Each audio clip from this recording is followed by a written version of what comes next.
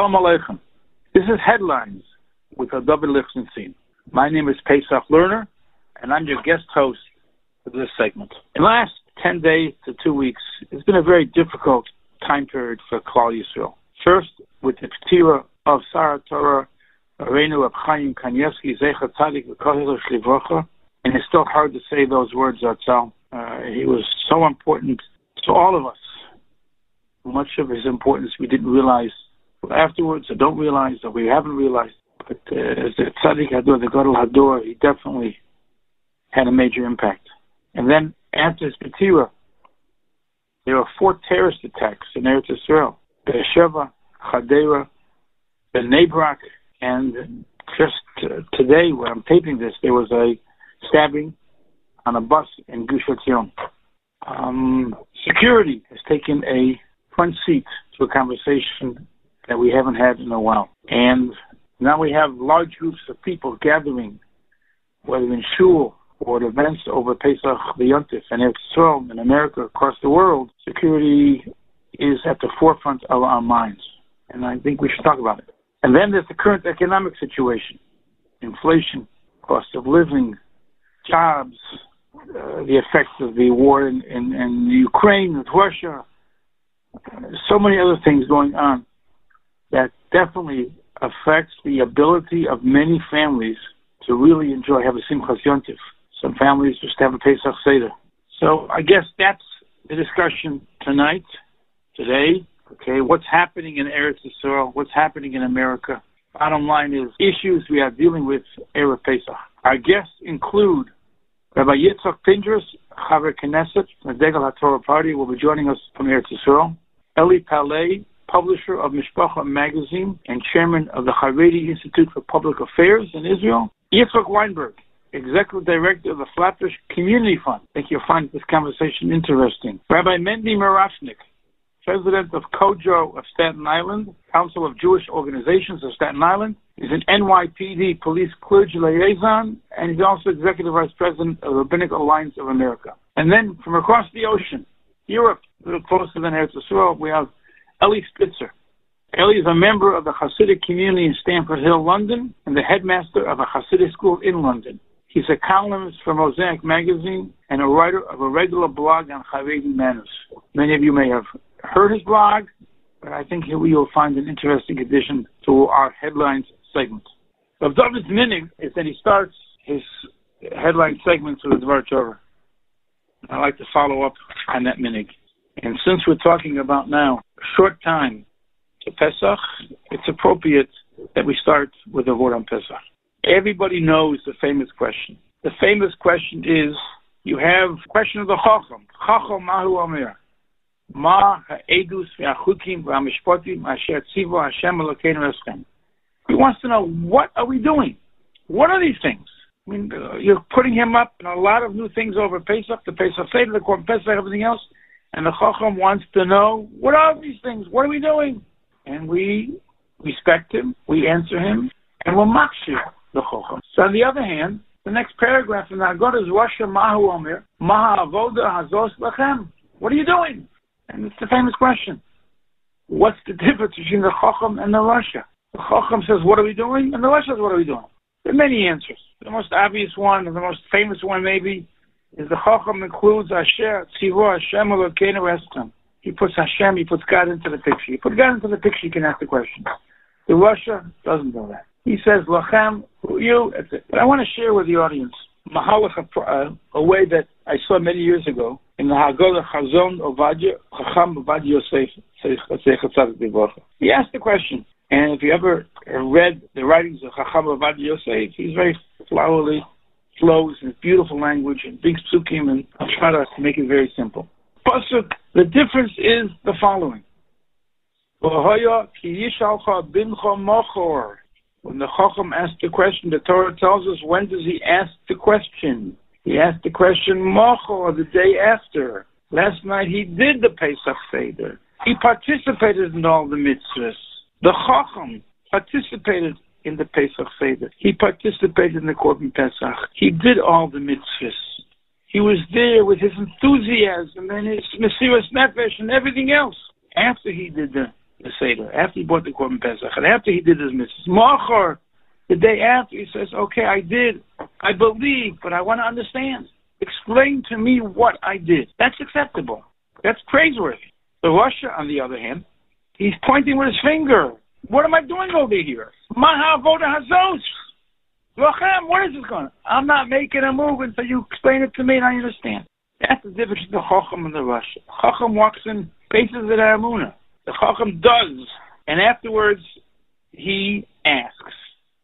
The Russia doesn't make a move without getting all the answers. Chacham Ovadia continues that thought. The halacha is that you have to put on your tefillin shel yad before you put on your tefillin shel rosh. And by the way, the reverse is the same. Tefillin shel rosh has to come off before the tefillin shel yad. Why?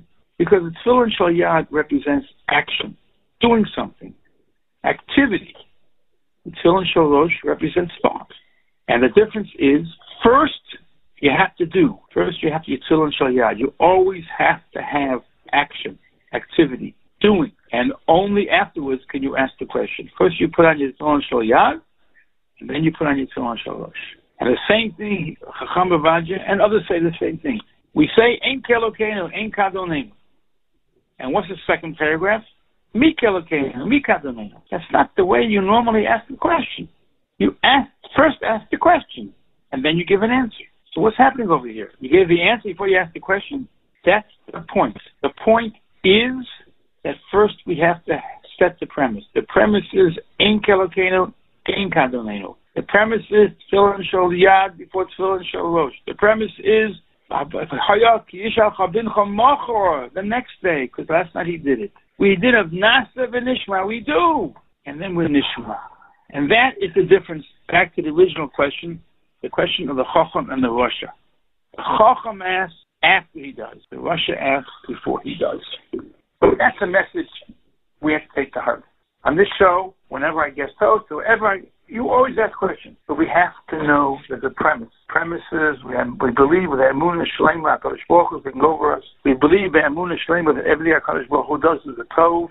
So we have to do the mitzvahs, we have to do chesed, we have to do raise money for the aniyim, whether they're in our neighborhood or in Eretz Yisrael. We have to be concerned about security, but we have to do it with the premise that Avinu Shabbat Shemayim is watching over us, and Avinu Shabbat Shemayim is taking care of us. And after we have that premise, then we know we have to do Ahishtadlus.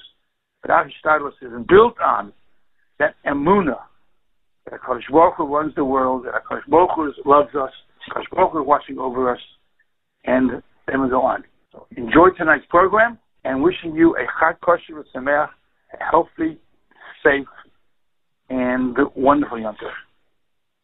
If you want to leave a message by phone or dial in by phone to listen, in America our number is 732-806-8700. In England it's 44, that's the country code, 33-011-70250. In Eretz Yisrael it's 02-372-0304. Shalom Aleichem. We have on the line with Chaver Knesset, Harav Yitzhak Pinterest. Chaver Knesset from Tegel HaTorah, one of the most active Chaver Knesset on behalf of Torah and the Torah community, calling in from Eretz Yisrael. Welcome. I'm happy to be back. Thank you for joining us again. I guess the conversation is the matzav in Eretz Yisrael, the security matzav, anti-Semitism b'chalal in the world, and maybe we're getting into Pesach. And we know a lot of people are coming to Eretz Yisrael for Pesach. The hotels should be full. People are all over the place. But as we know, there's much of Klal Yisrael, their matzav is difficult. The financial matzav is difficult. And the question is this year worse, better? And let's have a conversation. But let's start, I guess, with the security situation. It's been a very tough week. Right now, the tough week, we had 11 terrorist attacks the last week. Terrorists that tried today, Gush Etzion, the Arab stabbed someone in the bus, Be'er Sheva, in Hadera, all over. It's not somewhere there. It's a tough time. People need a lot of emunah, a lot of chizuk, a lot of emunah to keep on going. And it's not something that you could feel physically, like usually, there's an area, something that you feel physically, coming all over, and comes people that we don't know. We didn't know beforehand where to look, what to look. Shation isn't trust. You need a lot of feelings, a lot of chizuk, and a lot of emunah. Is there any reason this is happening now, all of a sudden?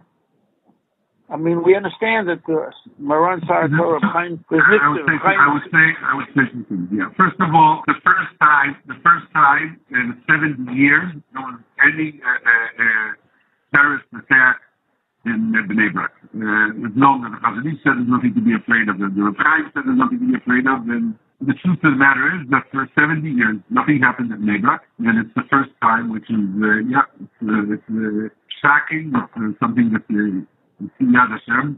It's frightening. That's as far as Bnei Brak. Now, if you want to hear in general, we know in Eretz Yisrael that for 50 years, whenever you give loosen up a little bit on the terrorists, loosen up in the air, loosen a little bit up, they pick up their nose and they start attacking. I mean, that's something that's known for years. We always warn beforehand. Everybody knows that people will try to avoid it, and it's easy for them. Police officers, politicians, they try to get out of it. But yes, whenever they feel that something rises up and they feel strong enough, and we saw it before Shabbat HaChavot last year, and we're seeing it now. The same idea. They feel comfortable. They feel they're not attacked. They feel they're getting what they want, so they go wild. As a matter of fact, everybody knows, and it's a known secret, the amount of ammunition that's in the Arab villages all around, which was used until now between Arabs, is now pulled out up to Jews. It used to be used between Arabs, fights between groups of Arabs, and now it's used outside the Holy Land. So it's of course it's Yad Hashem, but you're saying it's I don't want to say it. In our eyes, what we see is that the government cuts down the police, the army, puts the hands of the cops, the soldiers, the Arabs feel it. They smell it, they feel it, and they react. So what's the mood of the typical citizen on the streets? I would say like that. Of course, most of the people here at Hashem have a moment of Bitachon, the HaKadosh Baruch Hu, that Rabbi Shmuel Hirsch gave a speech an hour after the Berak, the convention of Chinuch in the Chafetz Chaim. And then he said, there's a mitzvah the Rabbi Neidel is Sagorik Deish. One of the ideas of Sagorik Deish is not to be afraid. Now, I can't say people are walking around afraid, but it is. It's a hard feeling. It's difficult. It's not easy. And we're hoping that now there's going to be a little stronger hands on them.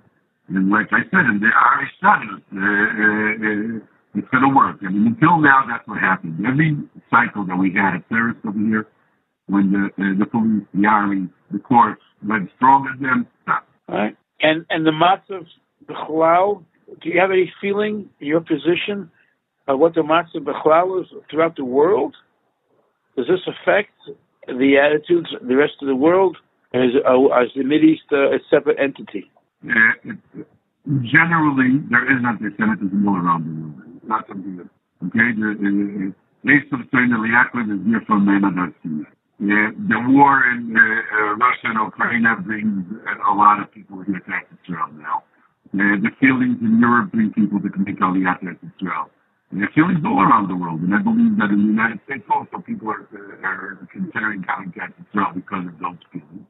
And even right now, like I said before, there is terrorist attacks over here, but still the feeling is that a place of a Jew should be in Eretz Yisrael, could be in Eretz Yisrael, and would be in Eretz Yisrael. That's our place. With all the difficulties. The Jewish world in Eretz Yisrael is rising. And I'm saying again, we're in a tough point, in a tough time, but still, it's rising, it's being developed, the third world, the Chesed world, with the government, without the government, and right now we're almost a year without a government, without a functioning government in Eretz Yisrael. But Baruch Hashem, it's still rising, and we have to be talking about this terrorist cycle will end faster than it started. Hi. Okay. HaKadosh Baruch Hu should be with us, and his constant view of looking over Eretz Yisrael should be Chazik everybody. But let's talk about now coming up to the season of Pesach. We know the matzah for many Yidden and Jews in general. The economic situation is difficult. But I have to assume that for Pesach, it's even more difficult because the cost of everything is going up. People are don't have the salaries they need. What's the matzah today? And is it special? You still have to say, unfortunately, I would say three things that basically happened to the U.S. Israel. Okay? One, what happened in the transportation, bringing things from outside, right, is a big problem. There's a lot of companies that were closed, and that hired very much the prices over here. The prices of food products, things like that, are higher over here, between 20 and 25% to 30%. Things are very different. As a matter of fact, I can't forget that we're talking about shachar, which is also higher the prices of juice of fruits and vegetables, and things are coming from growing. That's one. Two, yes, there's a lot less help, I would say, from the welfare, from government, and things like that.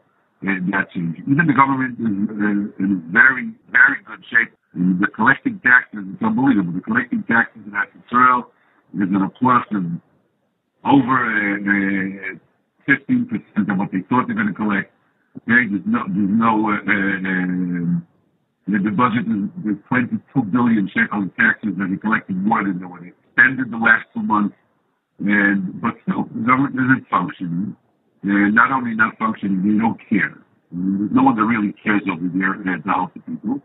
And there is a difficulty. The community is trying to help all over. The local community, generally, if it's the big organizations, everybody's trying to help. But yes, it is very difficult this year for people to get to Pesach.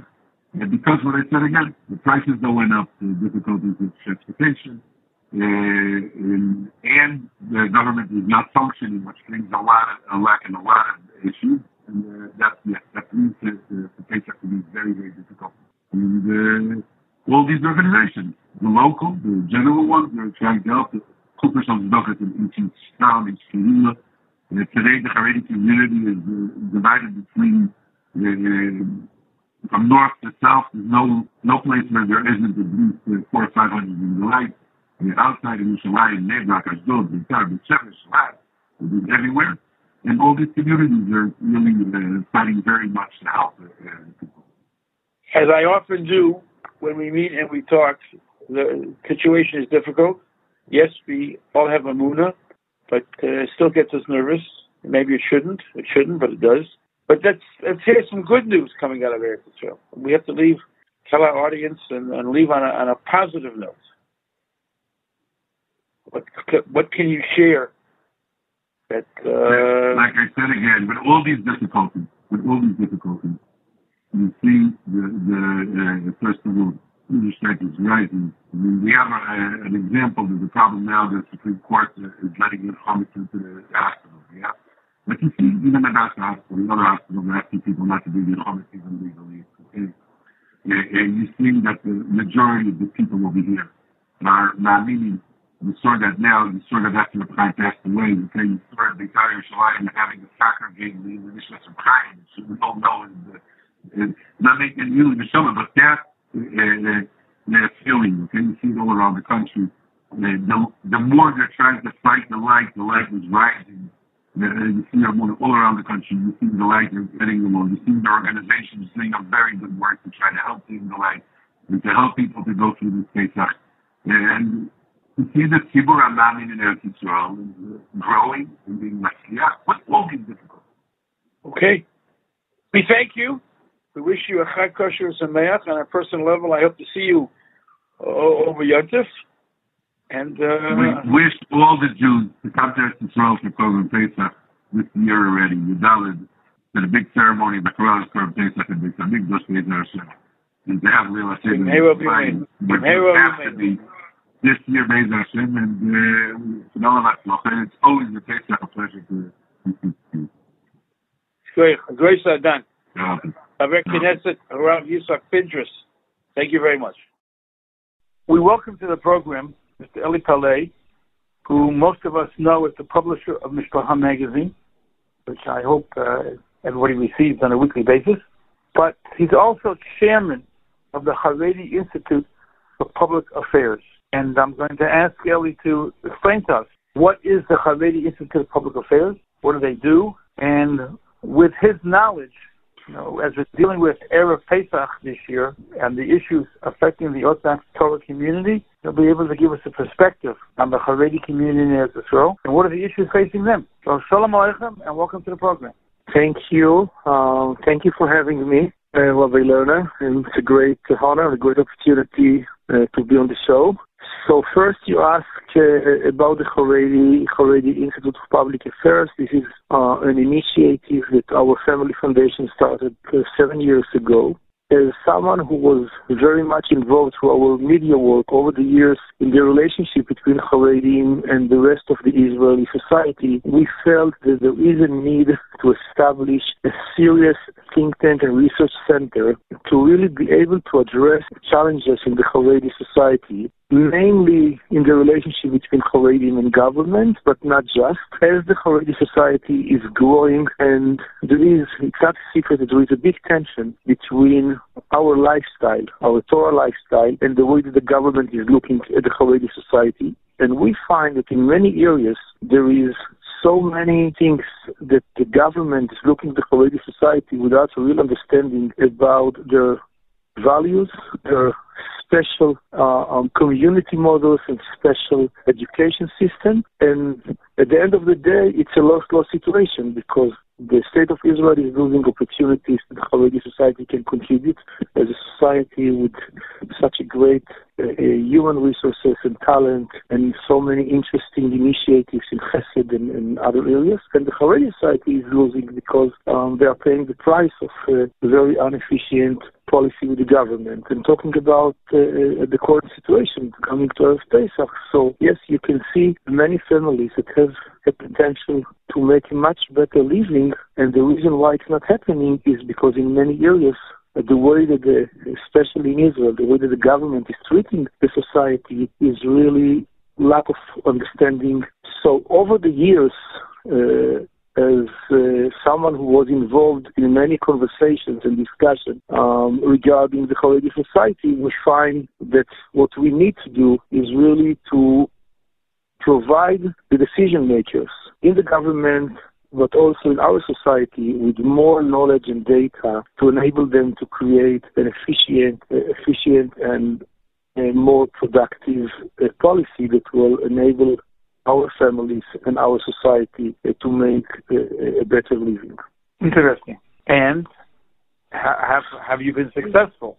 Yes. So as I mentioned, over the first period of time in our work, the main goal was to get recognized by the government as authority that is doing great and reliable work. When we came to the field with some secular think tanks that they were dealing with Haredi society, and we felt that most of them have no real understanding of the Haredi society, and unfortunately all of them almost coming with some agenda regarding the Haredi society. We believe we also have an agenda, and the agenda is to look for the good for everybody, but as someone who is coming from within the Haredi society, we believe that the potential of working, cooperating with the Haredi society can create a tremendous contribution to the Israeli society. And over the past 6 years that we are working, we became officially, and others for the Israeli government, a trustworthy place for data, for policy in many areas as employment, vocational training, housing, kids at risk, and many others. And I think it's, in a way, brings a lot of Kiddush Hashem to show that we as a society were taking the responsibility and cooperating and working together and being proud with the unique values that our society is bringing to the general field. And have you been able to make an effect within the Haredi society? Has the Haredi society benefited Absolutely. When we started, the first big project we did was working with the government to create a master plan for housing of the Haredi society. Based on our plan was a government resolution for 5 years to really make a plan how many apartments are needed, what's the potential, and this is crucial. Everybody understands that the housing is one of the biggest issues in Israel, in general, not just in Israel, but in Israel it's becoming a real issue, because if you're not planning properly, so not just that people don't have the proper solutions, it's also created a lot of tension between Haredim and non-Haredim, because what happens if you're not planning, so Haredim are, believe it or not, they want to continue to buy apartments, even if the government didn't plan it properly. And then they are moving to some mixed cities or mixed neighborhoods, like Bet Shemesh, like Kiryat Yovel in Jerusalem, Arad and other places, and without planning. So we're also facing not just issues with affordable housing, we're dealing with issues of tension and fight between Haredim and non-Haredim. So we believe that for the sake of the state of Israel, planning is the key. Having the right understanding what's the right plans and what needed to be done will help not just the Haredim, will help also the Israeli society to create more balance between areas that there is mostly Haredim living and areas that and some Haredim can live or would like to live in special Haredi cities. Some would like to live in neighborhoods in a mixed cities. Some would like to live in a mixed neighborhood. And this is, I think, an example about how, in a very broad perspective, you can create solutions that contributing not just for the housing issue, contributing also for the creating a better achdus between frum and not frum people in Israel. So has something resulted from that, or are we still in the planning stages? No. So the way we are working in our big projects is we're usually working with the government. Just in the last year, we won 3 tenders to become officially an entity who can provide government, like consulting firm, like the big firms who are working with the government. So we were recognized as a professional entity who can provide data, policy, strategy regarding the Haredi society. So just to mention another big project, just those days we finished a big employment plan for the ministry, the Prime Minister office and the Ministry of Jerusalem, which will lead hopefully in the next few weeks, a government resolution to spend around 60 million shekels in special programs that we find them relevant to the Haredi society. So yes, the government is willing to work, is trying to understand that there is a need to work to come with a different approach as in the past. And the way we are operating is always trying to build a model and then to give it over to the government and to make it as a government resolution. And what's unique in this way, that we are not working through the political entities, we are working with the professionals in the finance ministry, the labor ministry, economy ministry and others, and the government learn to appreciate the cooperation between the Haredi knowledge and the areas that they are looking to make an efficient policy. That's beautiful on the long-term level. And is there anything helping the men on the street in the short-term level? Is your interaction with the government enabling the government to help the Jew today on the street, whether it's it's a good question. It is always, by the way, the challenge. Always a tension between long-term and short-term. I think that there is a lot of organizations and people in charity who are dealing with the short-term, and I think our main goal is to try to work in the mid-level term and long-term term, because at the end of the day, if you really want to make a change, you have to look 3, 5, 7 years ahead. And one of the areas that we find it really needs a revolution in the way that the government was looking at was the vocational training of the Haredi girls. We're talking about 10,000 girls who are finishing a high school seminary every year, and I think the window of opportunity to get vocational training is the 2 years in the seminar. This is the way it works in Israel. They're staying 2 more years after high school in the seminar, and besides getting Torah studies and other Limud Kodesh, this is the opportunity to get vocational training. The problem was that the way that the government was looking at the Haredi society was that they gave them a very low level of vocational training programs, that doesn't fit the potential of the super talented Haredi girls. So this is something that I can show a short-term effect that 4 years ago, we started to map up what areas there is a need to revise the plans and the program and the syllabus for the Haredi seminaries. We started with the high-tech. Today there is over 250 girls who finished this new program that was done together with the high-tech industry. And we show that, yes, you can stay in a Haredi place. You don't have to go to university. I think this is something that we all aware and know that this is so important to our Rabbanim, that our girls will stay in a Haredi environment, but not on the expense that they won't be able to get a high-level education and high-level vocational training. And I must say that this is still something that we are fighting with the Israeli government. Not just this one, I'm talking about the finance ministry, because they are trying to push Haredim as much as possible to go to universities, to colleges, to get their training. And it's very hard to convince them to support within our system, in our seminaries, to agree to support high-level training programs and vocational training programs that fits the capacity of our talented and special girls. So in some areas it's familiar that there is a big success, like in accounting. There is today hundreds of Haredi girls who are graduating every year and contributing a lot to their business world. And we in the past 4 years we pushed for high-tech as an example, but that doesn't end it up just by the high-tech. We're talking about the paramedical areas like speech therapy and other areas that the government stopped to support these kind of programs in the Haredi schools, because in Israel now to get a diploma in this field, you must get an academic degree. And again, we're trying to work according to the rabbinical leadership and trying to say that our priorities is first to keep our education. So the way the government is looking at this area, they're saying if Haredi girls want to get higher education, there is one place they have to go, which is the universities. Go to university, go to college, get a degree. And we're saying no. We are allowed to have our choice to keep our girls in our business, in our institutions, under the leadership of our rabbinical leadership, and still giving them the opportunity to be able to get the top training, and not just for the sake of their career, of their families, also for their potential contribution to the Israeli economy. So we are working hard to show that it works.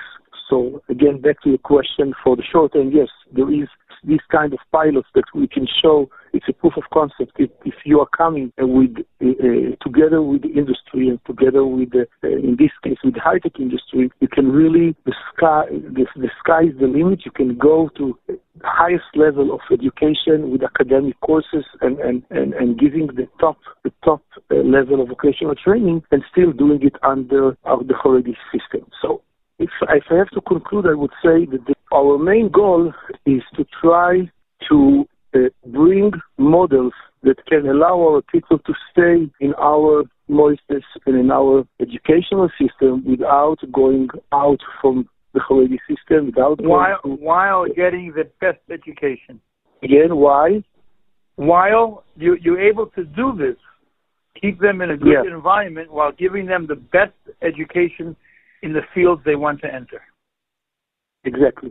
That's our goal, and that works, and that's something that we can speak about short term. Long term, we are now working to create a strategic plan to convince the government to look at vocational training, and it happened to be that it's not just a need for the Haredi society. People start to understand all over the world that in today's world and with today's technology, it doesn't make sense to spend 4 years to learn something that after 2 years became irrelevant. So there is some areas that, yes, you need further very long learning and education, but in many areas it's much better to try to work with the short-term, high-quality programs, and then over the career, people need to continue to learn. And I think this is where we as a Haredim are coming and challenging the system, because Israel is still trying to push very much that the only way you can get good education is by going to universities and colleges, and we're trying to prove that we can accomplish high-quality solutions even without going to these kind of places. And by the way, same for Haredi men. in the past 10 years, the government was pushing very much if Haredi men want to go to work. So the first step you have to go is to go and to get a degree in university. Why it's relevant for someone in the age of 26, 28, or 30 with 3, 4, 5 kids to spend 3 or 4 years going to get some degree instead of taking an intensive vocational training courses and getting some experience and then becoming much more relevant to the market than just sending them to universities. But I must say that what's special here in Israel, that many times people who are in the position of decision-making are mixing between real solutions and the identity fight between Haredi society and the non-Haredi society, right. Trying to convince the Haredi society that they have to change, they have to teach your kids differently. And we are saying, Al Tigurim Shechai. We have a system who, Baruch Hashem, works. We have a system of Torah. We have a system of Chesed. And we would like, and again, whatever can work, we will promote and make it work, but we are trying not to come with recommendations that are going to change the system, because our main goal is not to prepare people for the work field. Our main goal is first to create the next generation of Torah people with the commitment to Torah and mitzvahs and etc. And we are showing that it's possible to keep people in our system and still make them relevant to the marketplace. Let me ask you a difficult, challenging question. How is the Haredi community, how are the Haredi Rabbonim responding to the opportunities you're trying to build? So, not just they are responding, the idea 4 years ago when we started to deal with trying to reevaluate the vocational training in the Haredi seminaries, the idea came from one of the leading Rosh Yeshivas who came to us and said, listen, we don't want our girls to go to universities, but at the same time we want them to be able to support a husband who sits and learn, and we understand that with the level of the vocational training that today the government provides in our seminary, it's becoming irrelevant. So the need came from the rabbinical leadership, and they say, we would like to see if you can recommend a model that will enable the seminaries to continue to be the main address for vocational training, but becoming much more relevant to the market. So I must say that we're working very closely with the Rabbonim, the leading Rabbonim, getting Yitzhak Pindus was the former CEO of the Machon, and today we have in our team researchers and Haredi fellows working together, and in each of these topics we are not moving before going to Gdolei Israel and Rabbonim and Mechanchim, asking for their recommendation. What are you looking for? What's the best way that you would like us to work with you? And that's a great example, because at the end of the day, the Rabbonim didn't just ask us to see if we can get them some new programs. The idea was, can you find us a solution how we can bring a quality of academic training programs, but to bring them into our seminars without bringing the academia into our education system. So I think the Rabbonim are seeing the benefit of working this way, and as an institute, the Haredi Institute, that comes with the integrity and appreciation of Torah, we are able to do it without any agenda, just to see how we can really support our society and making the relationship between the Haredi and the non-Haredi society work much better. Interesting. We started the conversation, or part of this broadcast was the issues facing us Pesach of this year and financial challenges, and you're taking it one step much farther. Is a Chacham Haror Sanola. You're trying to educate the Torah world, those that want, to be able to make sure that when we have this conversation 3-4 years down the road, the number of families that may need financial assistance around Pesach will be less because they're able to support themselves. Absolutely.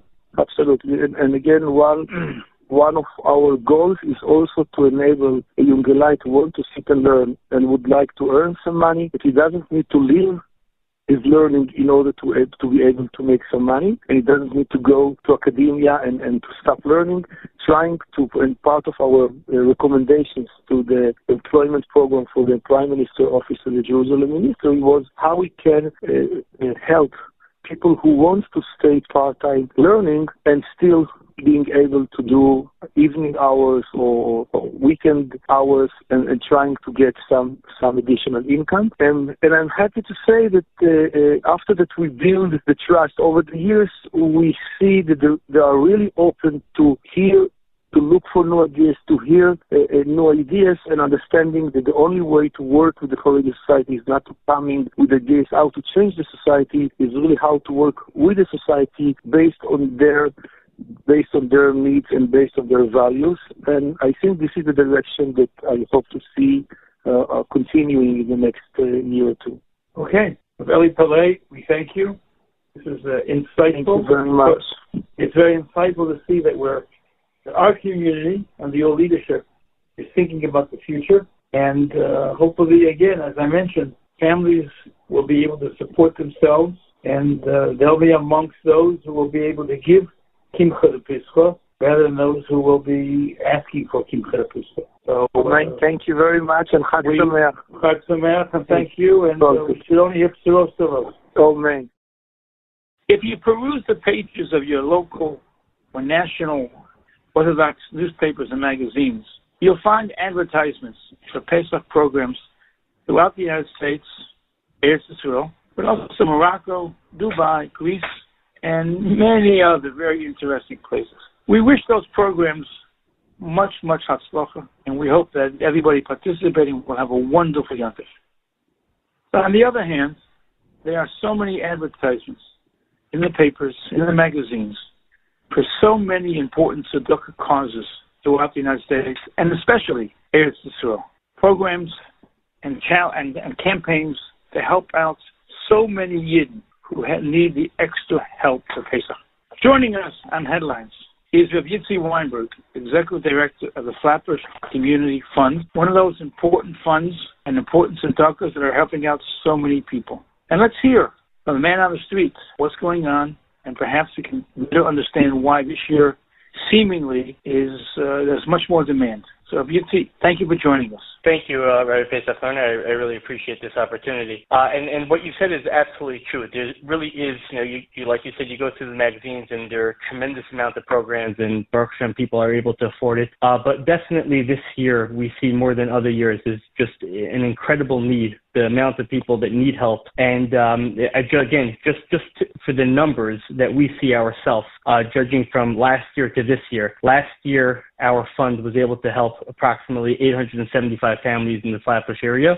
This year, we already have over 1,100 applications, and more applications keep on coming in. And I think, that part of the reasons is obviously inflation has been a tremendous, burden on middle income and lower income families, as well as also last year there were, a number of subsidies and government programs. This year there's not. And the combination of those two factors have really made a lot of families that in previous years were able to, scrape by. Pesach is obviously an expensive time of the year, and in previous years they were able to manage. And this year they just walk into the grocery store and it's just beyond them. And they really need help in order to make Yom Tov. Important as it is. So what's your budget? What are you trying to raise? What does it cost? What does it cost to help 1,100 and 1,200? And Pesach's not here yet. They're going to go walk into the store, and many people realize they can't make it on their own, and they're going to come back to you. So what have you put people on? What are you raising? What are you projecting? What are you helping this year? Right, so we really put a lot of effort on trying to get people to apply early so that we could try to prepare and budget accordingly. But like you said, it's impossible because there are all those people who felt that in previous years they were able to manage until they actually went into the stores and realized that it was just beyond them. We try to prepare for that as well. Our campaign, quite honestly, we had prepared a budget of $1.5 million. That's our campaign goal now for 1,000 families.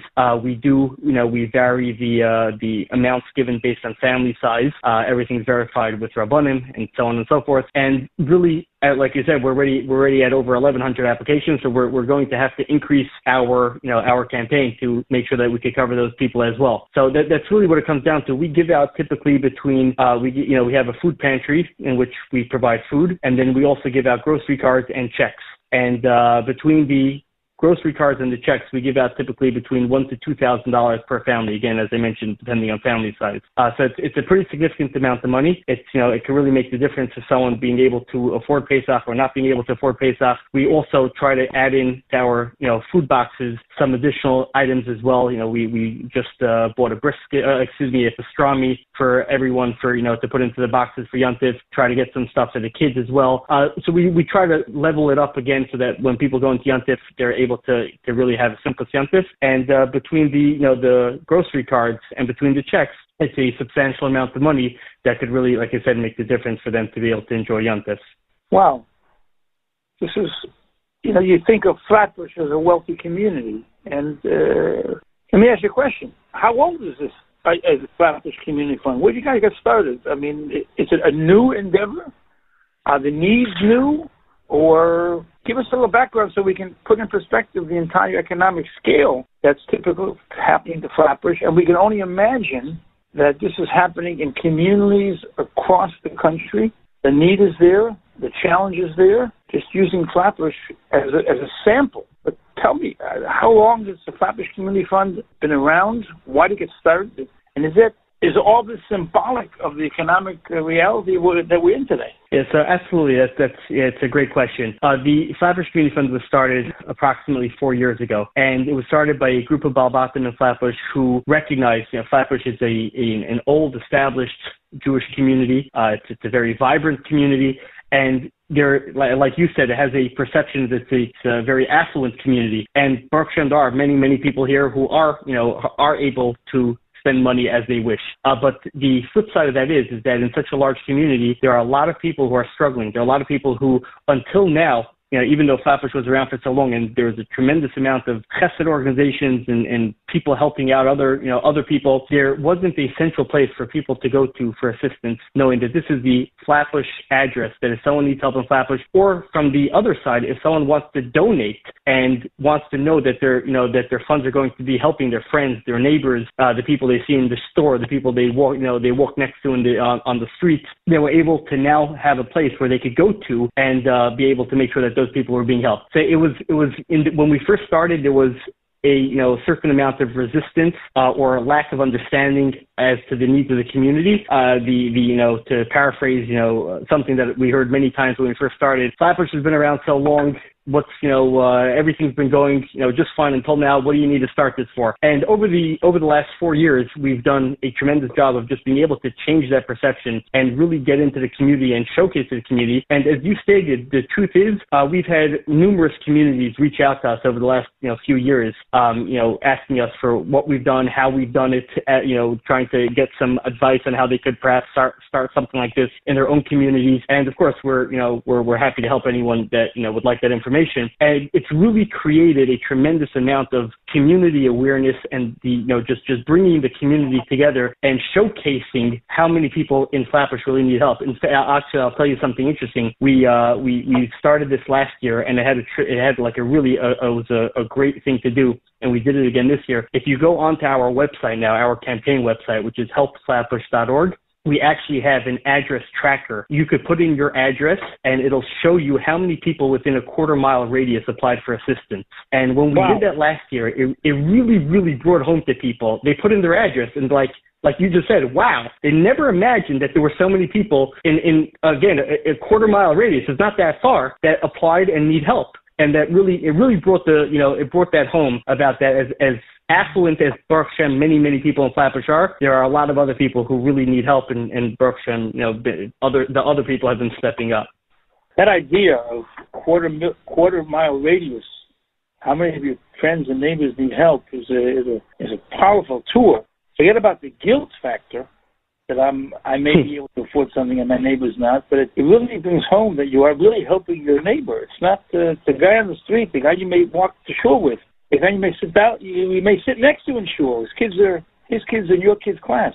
That's a very creative and interesting tool to share. Now, I guess Flatbush can do it because it's a lot of people living in a smaller area, but, if other communities do that within a mile radius, a 2 mile radius, it would bring something really home. What do you guys do? Yeah, for sure. Besides Pesach, what are you guys involved in? Once I got you on the phone and we're learning about the Flatbush Community Fund, what else do you guys do during the year? So we have a number of different programs. Like I mentioned before, our food pantry program is a year-round food pantry. We're actually in the process of transitioning over to digital food pantry, which is pretty cool. It basically means that people will be able to order the food online, so they won't have to, come into a food pantry and walk around the food pantry and choose items. They'll be able to choose it from the comfort of their home, and then be able to just come in and pick up the food product. So it just preserves a lot of their dignity. It makes things a lot smoother. It lets people really, plan ahead and choose the foods that they're getting. So that's something that we're really excited about. And then we also, we have an interest-free loan gemach. We've, loaned out over $1 million already to people in the community. We have an emergency assistance program for, people who are behind in rent, mortgage, or utility payments. We open grocery accounts to people as well throughout the year. We've opened up hundreds of thousands of dollars worth of accounts to supplement the food pantry, and again, not during Pesach and Yontif season when we have our Yontif assistance program, but just during the year when people are struggling to pay for groceries. So we've opened up hundreds of thousands of dollars worth of grocery accounts. We also have a wedding assistance program that we partner with another organization that gives out thousands of dollars to Flatbush families that are making weddings. A financial mentoring program. Right now, we've been targeting single parents, and soon we're going to be able to roll that out to the entire community as well. One of our first, actually, I would say our very first program was a tutoring program that we now have in 13 yeshivas and Beis Yaakovs in Flatbush, where we fund a tutor that's in the school that goes to kids that need the extra help but otherwise weren't able to afford it. And it's just seen marvelous, amazing reviews from teachers, rebbeim, the principals, the parents. The feedback we've gotten has just been, has been incredible. And then just recently we started a home goods distribution where we've had these large distributions where we've given out tables. We have another one coming up soon. We're actually going to be giving out mattresses. Before Hanukkah, we had a whole toy distribution. Before Purim, we did costumes. And our latest program that we're just starting right now is for bar mitzvahs to help bar mitzvah boys or their families pay for tefillin. So it's a rapidly growing organization. We have a number of other programs that we plan on starting that Amir Shem will be able to get underway soon. And it's really only due to the fact that the Flatbush Community Fund has an incredible board, has incredible volunteers, has people that have really, really rallied behind the community, behind the organization, that have allowed us to accomplish this amount in a fairly short amount of time. Wow, I've been in the Askanis world for a lot of years, and I'm impressed. I'm impressed that this is Aniyeh Ircha Kodem to the full extent of the word. It's Mika Amcha Yisrael, taking the initiative and going out to help other people. And I'm going to ask you a question that's you're balabati, right? Are these younger guys who stepped up to the plate, or new people who may have learned it at their homes and have taken a sense of achrayus above and beyond what the community has had until now? So I will say the initial group of people that started the organization, and again, this is also largely just due to one person having the idea, telling his friends, who would tell his friend, acquaintance, and so on. The initial group of people, I would definitely say, trended towards, like you said, the younger generation. But since we've started, again, we've been very successful, Baruch Hashem, and this is, like you said, in Mikam Yisrael, just people just want to help other people. We've definitely, the older generation has gotten involved, continued to get involved. So while it started a little bit more from the younger generation, by now I would say that we have a fairly nice, swath of the Flatbush community that's involved, that donates, that volunteers, that helps out the organization. Wow, beautiful, mamish beautiful. So let me ask you a question. This is Pesach time. We know Pesach is expensive. Matzah's gone up, and meat has gone up, and chicken, everything's gone up. Okay, but what do you see from your experience vis-a-vis the matzah of a Ben Yisrael, of an Orthodox Jew on the economic front? Where is this going in the future? Do we see? You've been in financial mentoring. You answered. Are we seeing that this is a technical problem? They don't know how to move their money around, or they don't know how to plan accordingly? Or do you see this as a serious problem going forward? I mean, we know that housing is expensive wherever foreign Jews live because there's a supply and demand, and we have to live near the shuls. We know that chinuch, education is expensive. We know that kosher food is expensive. I mean, where do we go? Are we going to be putting Band-Aids on for a long time? In your experience and you're interacting with all these people, how do you see the future of economic scale for the typical family? It's a great question, and it unfortunately probably doesn't have as easy of an answer as everyone would want. It is a challenge. There are a lot of, it's a multifaceted question. I'll tell you, for example, I got the progress report back from one of the people in our financial mentoring program, and over the course of the program, she was really able to turn around her financial situation just from having a mentor, being able to clearly see where her money was going, what she needed to spend on, what she didn't need to spend on, how, the coach, brainstormed with her different ways how she could increase her income, and it was extremely liberating to her. She came out of finished with the coaching, and she had a new perspective, I should say, on what exactly she needed to do. So there's certainly that aspect of there's a tremendous amount of education that needs to be done, that could be done, and that will help out the situation. Like you said, though, it is true. The places where Frum Yidden live tend to be expensive because of, like you said, supply and demand. And there's no great answer. Obviously, one answer is in something that we're working on, as I mentioned before. Some of the programs that we want to start is something in the job arena to help people train for new jobs, help people with resumes, job training in order to be able to get higher paying jobs. Housing is obviously a very serious issue that, again, it's definitely something that we've had numerous conversations about to try to see what could be done about it. And it's to a certain degree, we're never going to be able to eradicate poverty from the Frum community. Again, the Gemara says that, but we have to do our best. So the way I see it is, if there are Yidden that are struggling, we have to help them. Now, again, we want to help them in the best possible way we can. So the most immediate thing is, let's say, for example, Pesach. They need money for Pesach. Telling them that you're going to retrain them and get a better job doesn't help them for Pesach. So we have to help them for Pesach. And then the holistic approach that we're working on, that we have already to some degree and building further, is to be able to create that infrastructure where we could help them, not just give them the fish, but teach them how to fish, and be able to at least, for whatever we can, try to alleviate the issues that a lot of families are facing. Sitting here listening, and how do you say Shepik Nachas, and what Klal Yisrael individually and collectively are concerned about?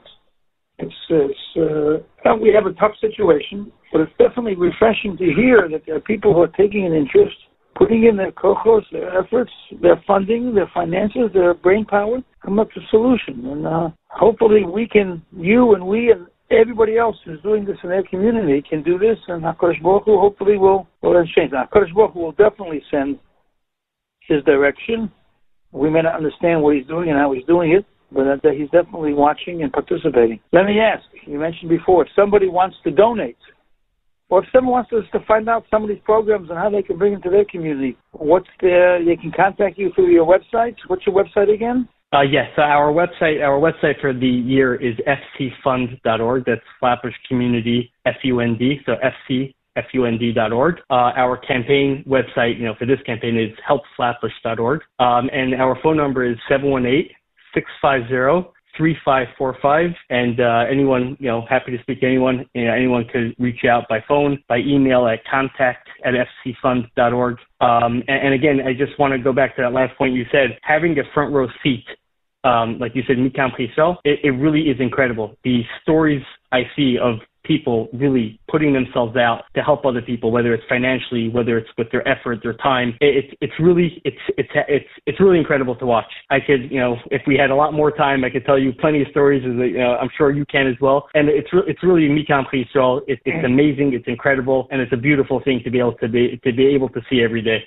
So Rabbi Yitzi Weinberg, the Executive Director of the Flatbush Community Fund, thank you. My bracha to you and to all community funds is that one day we should all be out of business, because Klal Yisrael doesn't need us, because Klal Yisrael has the parnosa, and Klal Yisrael has what they need, and everybody's able to make it on their own. Till that bracha is rekuyim, yashikar for all you do. And again, I want to emphasize that I am sure, without question, I can go down dozens and dozens and dozens of cities across the United States that we're in who have similar programs. Again, it's Tomchei Shabbos or Matan Seser or any tzedakah fund. And that is something special and unique amongst the Orthodox Reform community, that we take care of our own, service our own, and everybody else. We service our own, we take care of our own, and that's something beautiful. That should be a source that takes us into the Zman Cheruseinu. And Kosh Baruch Hu should make it Zman Cheruseinu for everybody. Thank you so much. Thank you. Amen. Thank you very much.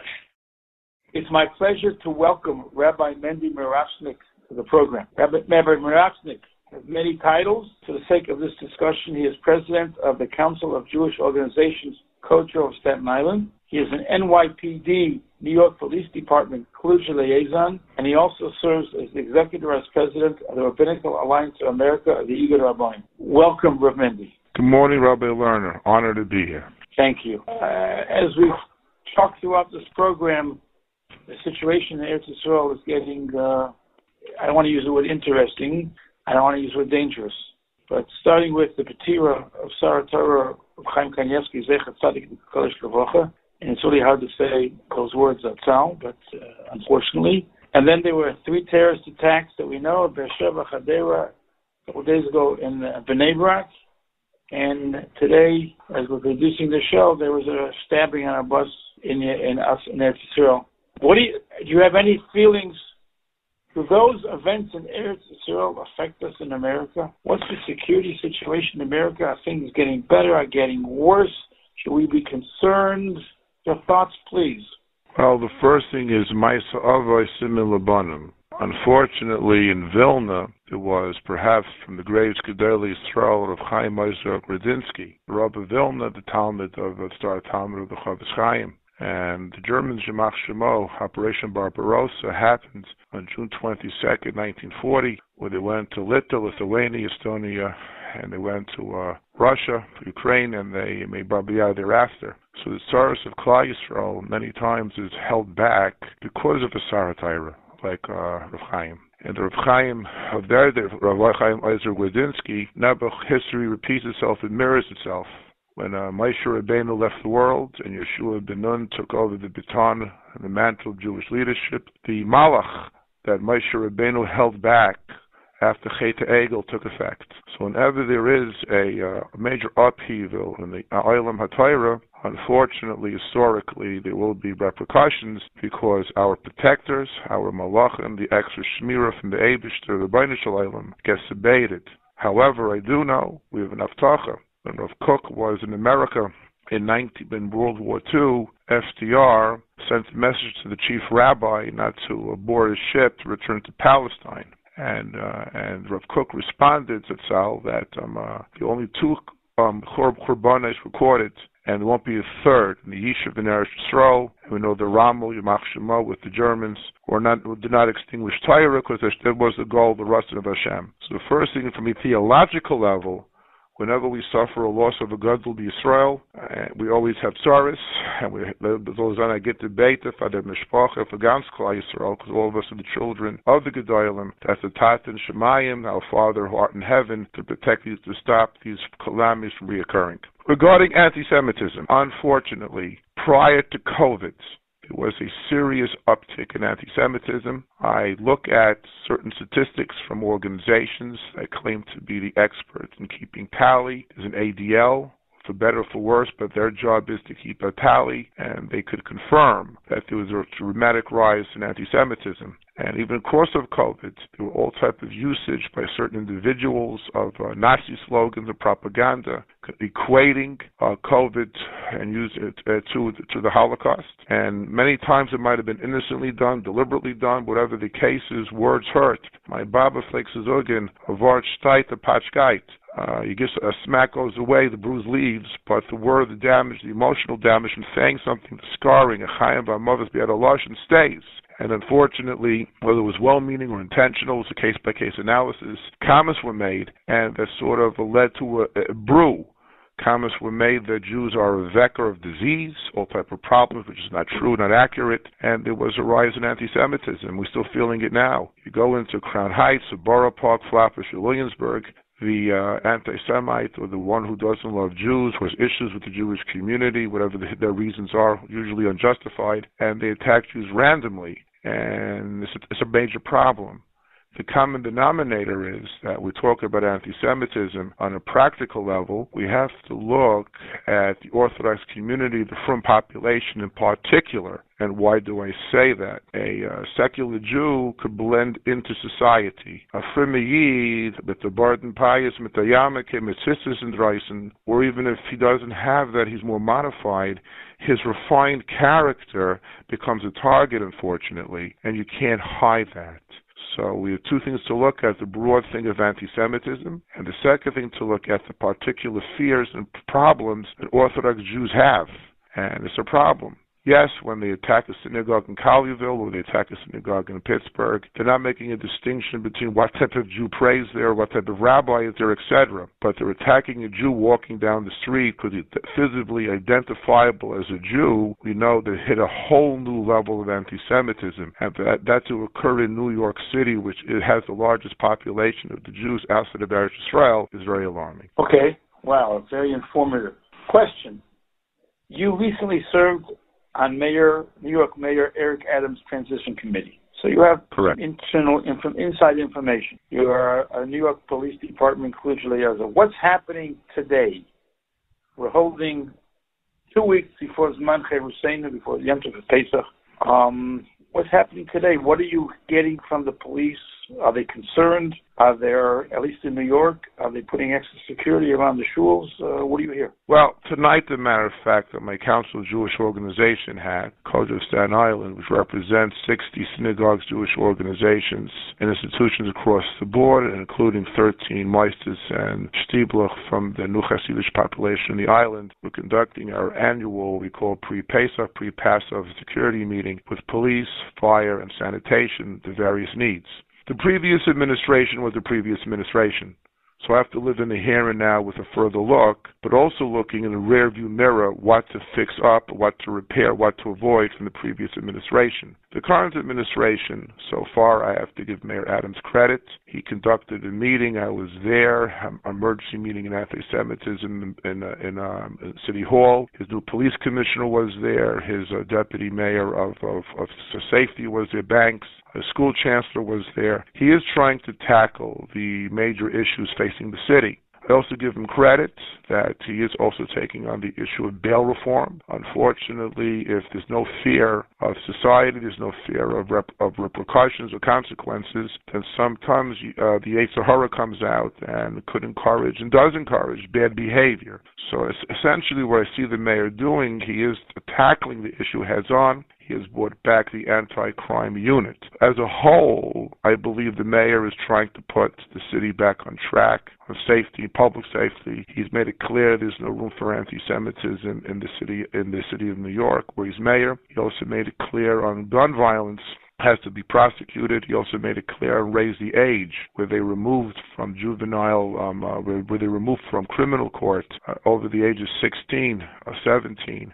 People involved in gun violence and crime, and to prosecute them as children, he has removed that because the reality is that advanced criminals that will take teenagers, put them up front to commit a crime, and then when the crime is committed, the child claims, I'm a child. So you can't have your cake and eat it. You can't be kinderish and do adult serious crimes at the same time. Not to get too much into another discussion, the Torah has been Sarah and Ben Myra for a reason, because we have to examine criminal behavior in the youth and take proper steps to curtail it and eradicate it before it goes out of hand. Now, what the mayor is dealing with is a reality where we allow lawlessness, carelessness.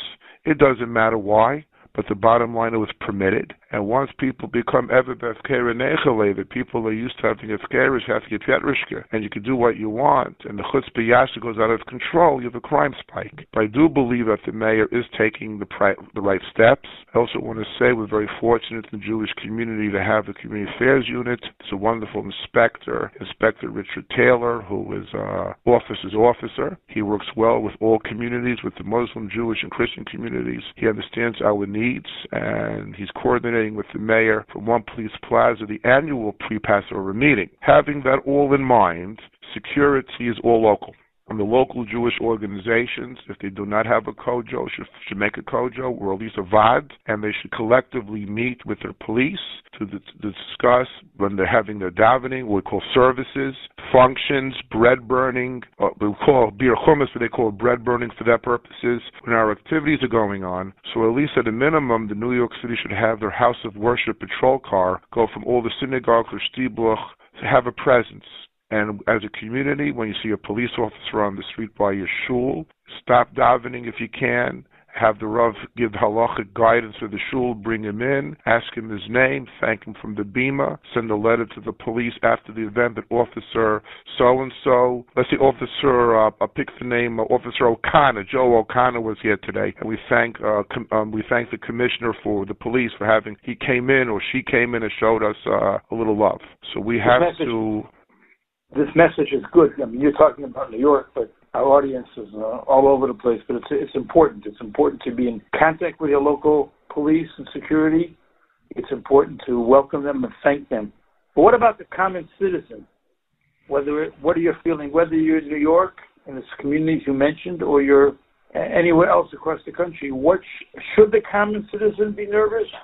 Should the common citizen change his or her activities? What advice do you give the common citizen as they go about their activities over Yom Tov and Chol Hamoed, whatever the case may be? Well, first of all, we should never be afraid to be a proud Jew. A proud Yid, we never should be afraid. And also, the more we engage in proper Torah mitzvahs, and Rabbi Lerner is a huge Talmud Chacham, a place like the Pasuk, the guy will be Yisrael, I could tell it to you. He might not want me to say it, but it's to Emes. As long as you put your tefillin on correctly, you daven correctly, a ruach comes out to protect everybody. We got to take our Yiddishkeit with pride. We eat the matzahs with pride. We put tefillin on with pride. We daven with pride. When a Yid learns Torah, a special shchina comes over and protects us. We got to do our job. But after we do our shtadlus, there's a reality. And we cannot be fools.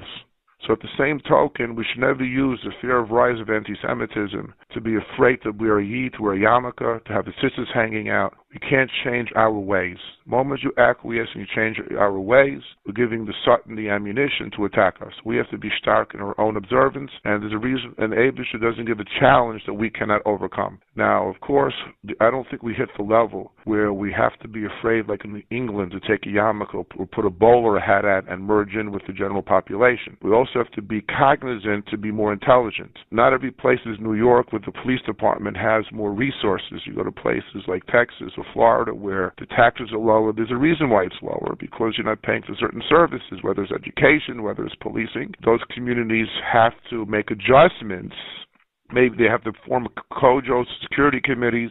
There's strength in numbers. The Rabbanim got to get together, and they have to speak with the lay leadership that, let's say we have 10 shuls in this town, and we got to coordinate when our davening is going on, when our events are going on. We all have to know, and we have to chip in together. Let's say hire extra security. We have to know where our children are. Comes Friday night to Shabbos, and our children want to go to a pirchei or to a Rebbe's house for a shir, or just even to have an Einik Shabbos and have soda and potato chips. We have to make certain that they go in groups, a buddy system. There's certain precautions we have to do as intelligent individuals. Anyway, we should be doing it. But kal v'chomer fortieri under this set of circumstances. So we have to be not fearful to be proud Jews. We should go into our sukkahs when sukkahs comes. We should carry our lulav and esrog in our hands, carry our talesim to shul with pride, put our Linos on, not to be afraid, or keep us rugan, not to be afraid, have the sisters flowing, it's all the Kiddush Hashem. At the same token, we should go together as groups. We have adults go together as groups. We should, on our own, curtail our own liberty with seichel. And at the same time, we're showing ourselves to be strong. You're not giving what the anti-Semite or the Jew-hater wants, and that is to shut down the shuls, shut down the programs. But with seichel, we could do it. The simple tip with shuls, if you cannot hire security, if you have an Ashkama minion, try to get the men of the Ashkama minion. If they want to learn the block because they're working the whole week, and they go to Ashkama minion special to catch up on the daf, have one of them sit by the door, and if they hear a knock, I'll see who it is to let them into the building.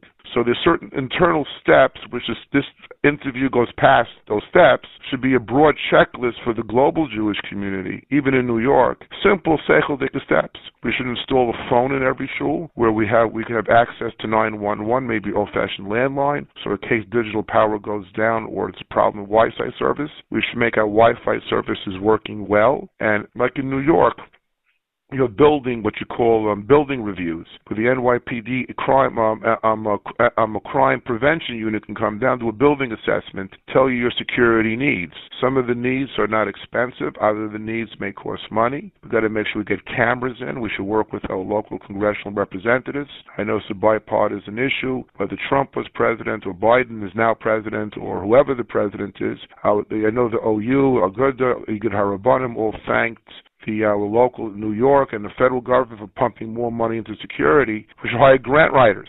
So if let's say a shul cannot afford, we should get the grant writer together working on security. But it has to be done by Achdus, Seichel, has to be done by Yichen Sham, Belev Echad, people working on the agenda of helping each other. Whether you like Alciana, like I am, sweet gefilte fish, whether you like Ungarish or sour gefilte fish, we should make sure when it comes, whether you like Lachmadajan to eat, you got to make sure we could all enjoy the chal and the chama together in safety. And this is something where we got to come together as a VAD, maybe it's a Shalom group as a VAD, work together on seichel-dik approaches, which is beyond this phone conversation, but those are the first steps. Thank you. Wow. You covered a lot of ground, a lot of ideas, a lot of information. And now you got your gefilte fish. I love gefilte fish. My favorite meal. Don't tell anybody. Let's go off on the gefilte fish for a second. If you open up the pages of our local and national magazines and newspapers, when it comes to Pesach, Baruch Hashem, we have many programs in all far-fetched, fancy places of the world, from wherever it is. And Baruch Hashem, our community, many people are able to afford it.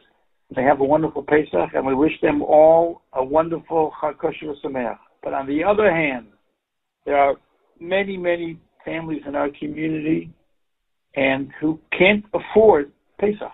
And I know that Kojo Bayou is having a Pesach drive, a campaign. Can you tell us what's going on? Is this year different? Are there other factors? Are there factors that are different? Are more people needy? Is this a temporary Pesach issue, or is this really something we have to live with and deal with? Rabbi Lerner, that's a very serious question, because every year, previous to COVID, we have the essential first-line workers of Klal Yisrael, our Rabbanim, our Rebbeim. I know by the Igud we have Dayanim, who live basically in poverty. Have they chosen a profession like an attorney, or they chosen a profession like a doctor or lawyer, these same Talmidei Chacham and Chavrei HaKollel would have been very wealthy men. Instead, they're struggling because of they're keeping Torah around, which protects the world, in the traditions of Rav Chaim Lezer Krasinski or Rav Chaim Kanievsky, just was nifter. So our frontline essential workers, our Rabbanim, our Rebbeim, are suffering. COVID just multiplied the issue, and especially now with the rise of inflation, which is unbelievable between Rosh Hashanah and now the rise in inflation of food products. I was looking at from the pantry at $9 a pound for chicken. I blessed David Greenfield, Aaron Sipperstein, Benjamin Zanes, Rebecca Glass from Med Council and Jewish Poverty for stepping up and helping out Kojo, as well as a tremendous amount, over 150 pantries in New York. It's unbelievable. The average person who's paying his paycheck goes down, but the paycheck and the prices go up. And even if the paycheck remains steady, what he received before COVID, with all the Ohaitzas and Oitzgabas and expenses, the meager amount, the shrinking middle class is feeling it this year. I have people coming to a pantry, never went to a pantry line, because their middle class professional job is not keeping up with the bills, especially by senior citizens and pensions. Like we have a lot of former teachers, we have other former city workers, people on Social Security. Their income is being hurt because the dollar cannot stretch far enough to make everyday needs, let alone for Pesach needs. So this year, it is much different than years before. Hopefully, with Hashem, the economy will get stabilized. I do not know how much we can roll back the damage that was caused, but Hashem Yisparach Shel Rachmanis, that the damage should not continue. So our essential workers, our Rebbeim, people in Klei Kodesh, should be able to keep the community going. If you can't get the Daf Yomi going, and I've learned I did it for years in LIR, I made a CM, but if you can't get our Rebbeim, and they have to give up giving their Daf Yomi shares, and entirely learn, we'll have even a bigger spike in anti-Semitism because our protection goes away. And what about, we have to be careful. You talked about Klei Kodesh. What about the simple Ehrlich Yid who's working and trying to put food on the table for his family? We know in our community the cost of housing and the cost of chinuch and the cost of kosher food and everything else is more expensive. The typical family in your community, how are they dealing with, as you said, the expense, the prices, the cost of living that's going up, the inflation? We're feeling it. And the Pashat Yid is full of mitzvahs, and the Pashat Yid's mitzvahs protect Klal Yisrael. Let me qualify that. You can, the story with the Gera Rebbe, where the Gera Rebbe told his chassid, the Beis Yisrael Father Krieg, that he went crying, how can I go daven Ma'ariv? A Yid came to me to fix his shoes. I'm a Shister. If I don't fix the shoes or daven Ma'ariv, I might not fix the shoes in time. So the Rebbe said, you fix the shoes, daven b'yechidus, Papa Trey and Eugen. Cry when you say, Heilige Tat in Himmel. Look what happened to Yiddish folk who were reduced to such poverty. Even the Pasha to Yid, the mitzvahs he does, keeps the world going. I never, it's not to exclusion of that. I'm saying Kal V'Chem on steroids, who is Al Klei Kodesh. But even the Pasha Yid that's working, his expenses are going up. Yeshiva tuition is going up, Schar Lim is going up because the yeshiva's got to pay more money, heat, electric. They don't want to have a bracha, Yivarecha Hashem V'Yishmerecha, God sustain you, the electric company. They'll take your bracha with the check, and they'll take the check without your blessing. But all jokes aside, everybody's suffering now, and the cost of living adjustments are not kicking in at all. Salaries aren't back, and even the salaries are the levels of pre-COVID. People cannot make bills. And the biggest pantry consumer we're having right now are the working poor, people that went down financially, they lost money, or people that are struggling because they can't make ends meet. So we have an economic problem on the level. I just tell people, don't be embarrassed. Let's all work together. And if you need a package, reach out to the resources in your community and work with them. Looks like the Staten Island community is well taken care of, organized, whether it's security or concern for their fellow Jew. And we appreciate it. I know there are many, many other communities across the United States that have similar activities and similar organizations, and they're very much concerned. But it's important. I think it's important that our listeners and understand that problems are real. The economic problems are real. The security problems are real. And as you said, we have to be smart. We have to be smart, go along living the way we're living, but we have to be smart. We have to plan. And Emir Tashem, this Pesach should be a Zman Dulaseinu, Zman Cheruseinu for all our problems. Rabbi Mendy Mirachnik, thank you very much. Pleasure. Thank you, Rav Lorna. It was a covet. Everybody Chakosha, the Sameach, Azisur, get the Pesach full of Cheres, and the David Melech with David Amch, Yisrael Shrichim Parnasa. That's how old this tefillah is. And the Torah says it'll be poverty, but it should not be among the Yiddish folk. We should have Yeshiyas and the Chametz and get labor. Thank you so much. It's an honor to welcome to the program someone who I've recently met, spoken to, listened to his podcasts, and enjoyed talking to, Rav Eli Spitzer. Eli is a member of the Hasidic community in Stamford Hill, London. He's the headmaster of a Hasidic school in London.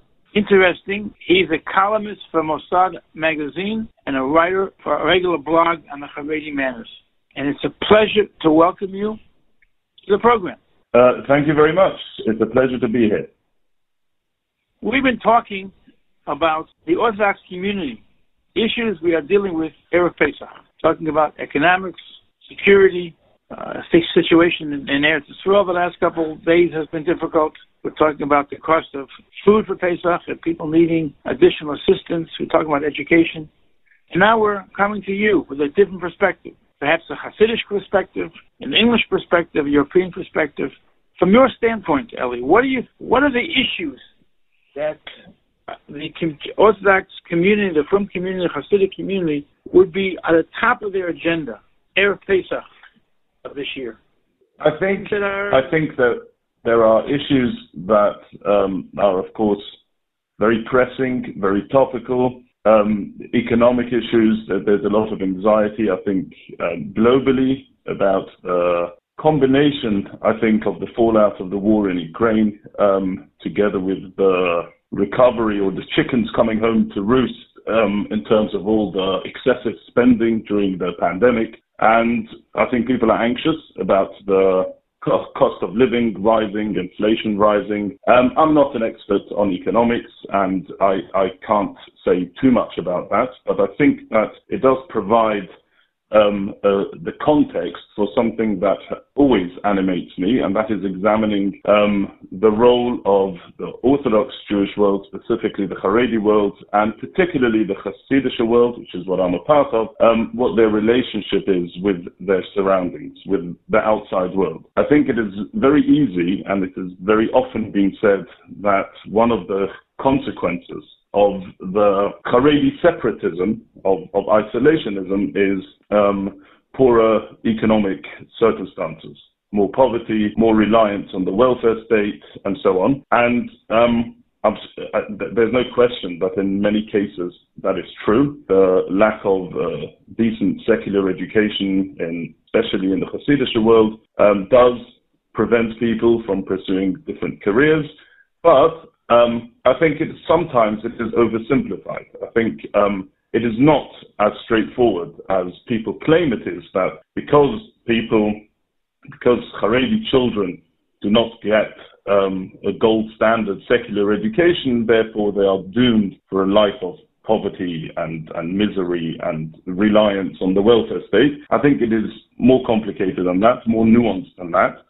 And one of the big arguments against that is that whenever you actually examine closely the average household income of a Haredi household, some of that work has been done by the JPR, the Jewish Policy Research Institute in the UK. I'm not sure whether the same piece of work has been done in America, but in the UK, the average household income for Haredi households is actually, in many cases, higher than the average income for non-Haredi or non-Jewish households. But it is, I think, the high birth rate and the very high cost of living which comes with being part of the Haredi community. So we're thinking of kosher food, of simchas, of tuition, travel, and so on. Cost of housing.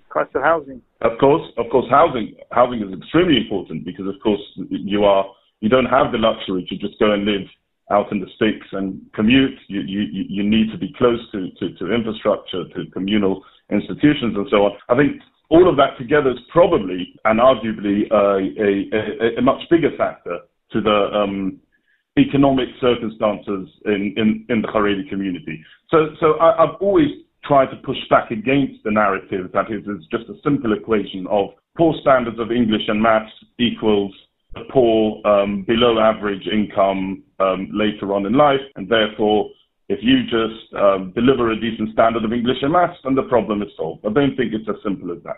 I must agree with you.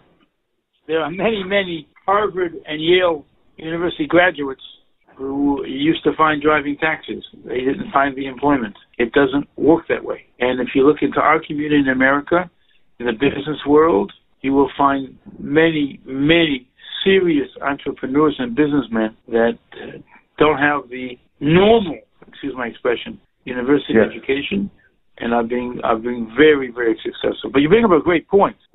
Our community can be making higher wages, but the cost of living, the cost of housing, the cost of kosher, the cost of tuition is affecting us. So what do we do about it?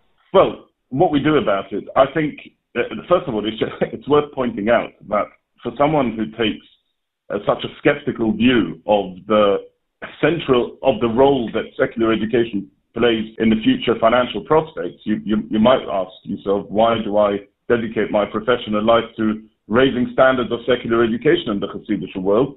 Because that's what I do for a living. I'm the headmaster of a Hasidic school, of a very Heimische Yiddish-speaking Mossad. But what sets us apart from the more conventional Hasidic schools is the fact that we take secular education very seriously.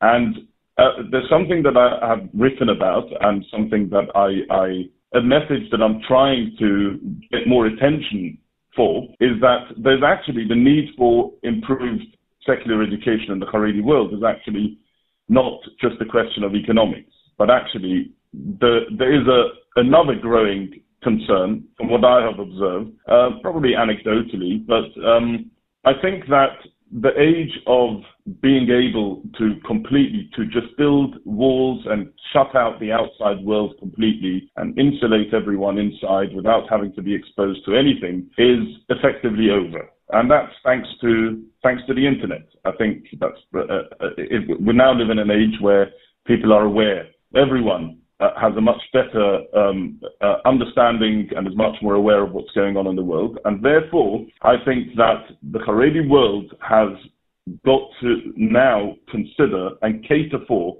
a more intelligent and better informed new generation growing up who know what goes on in the world, but because they do not have the tools, they don't have the language skills, the literacy skills to engage with the outside world, that in itself sort of breeds a degree of resentment. And I'm not talking about the people who go off the derech, because, you know, that is a very small minority of people who make that big jump, and it takes an awful lot for a person to make such a drastic decision. But I'm talking about people who stay within the fold, but become increasingly resentful towards their parents, their community, their rabbonim. Why have you failed us? Why am I unable to participate in a global conversation about politics, about ideas, about all of those things? And I think that that's one crucial area that needs to be, if we are to hang on to our best and brightest young minds, and if we are not only hang on to them, but actually if we are going to benefit from what they have to offer and actually develop leaders that can contribute to the future of the Haredi community, then we have to provide them with a better secular education so that they don't feel like the price of staying within the Haredi community is a lifetime of savagery and illiteracy. And therefore, you make a good point. And therefore, I'm a very practical person. I like the therefore. Right. And therefore, I think the focus on improving standards of secular education has to be understood from this point. If the argument is that we need secular education so that we can get we can earn a decent living when we grow older, then what you get in return is, yeah, but how much is absolutely necessary? Maybe it is enough just to have a secular education up until the age of 11 or 12, and once you can do some basic reading and writing and adding up, then you're probably good to go because, you know, you probably don't need more than that. But if there is actually a recognition that we need to generate a more sophisticated class of, and I'm not saying that this is something that everyone has to engage with, but I'm saying that there needs to be a track, an option where Haredi parents can choose to send their children to a moisad, a school that provides a top quality level of secular education without having to compromise on a proper Haredi chinuch at the same time. And I think in order for those projects to get off the ground, I think it is important that they're rooted in the proper arguments of why they are necessary. And the arguments, I think, should go beyond just, oh, we need it because we need money and because the kids need shoes. But actually, it is more important than that, more strategically important. And I think if we see it that way, I think we're able to go a lot further. And we're able to support those projects, to make sure that they happen. Schools like mine, or you know, and I'm not the only one, and there's similar projects in America and in Eretz Yisrael. They need the full backing and the full support from the wider community. And the way that we get that support is by making the right arguments.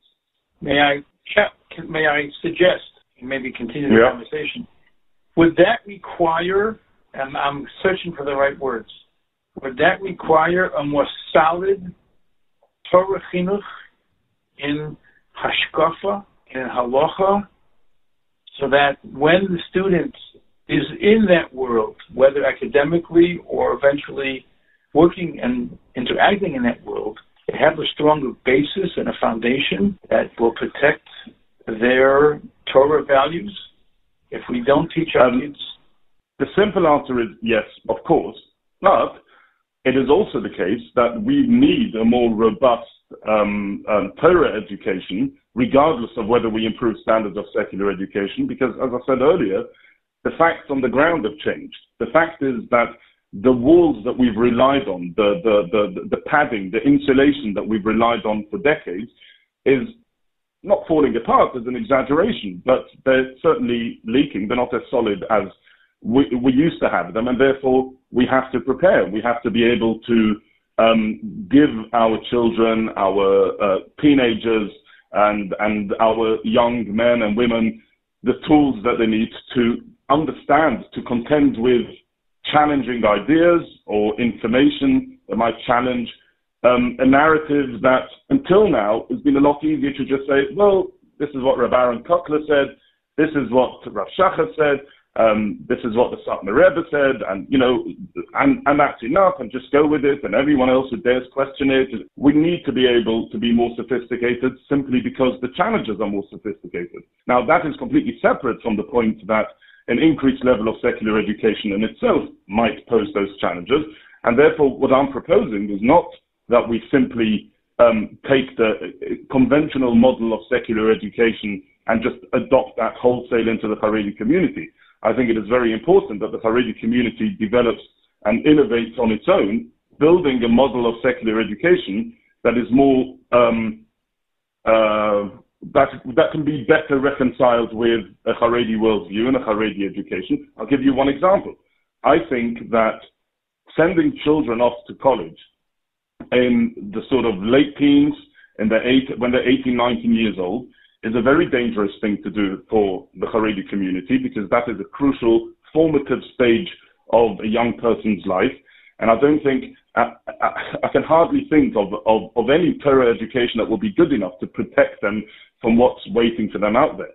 However, what we can still maintain the same model of our yeshiva system sort of in those years, and create those tracks and those routes later in life, sort of early 20s, mid-20s, when this young person is more settled, more anchored in the community, more confident with his or her identity, and no longer susceptible to the latest challenges posed by the academic world, which everyone knows is, anyone who cares to look it up knows that it's extremely challenging.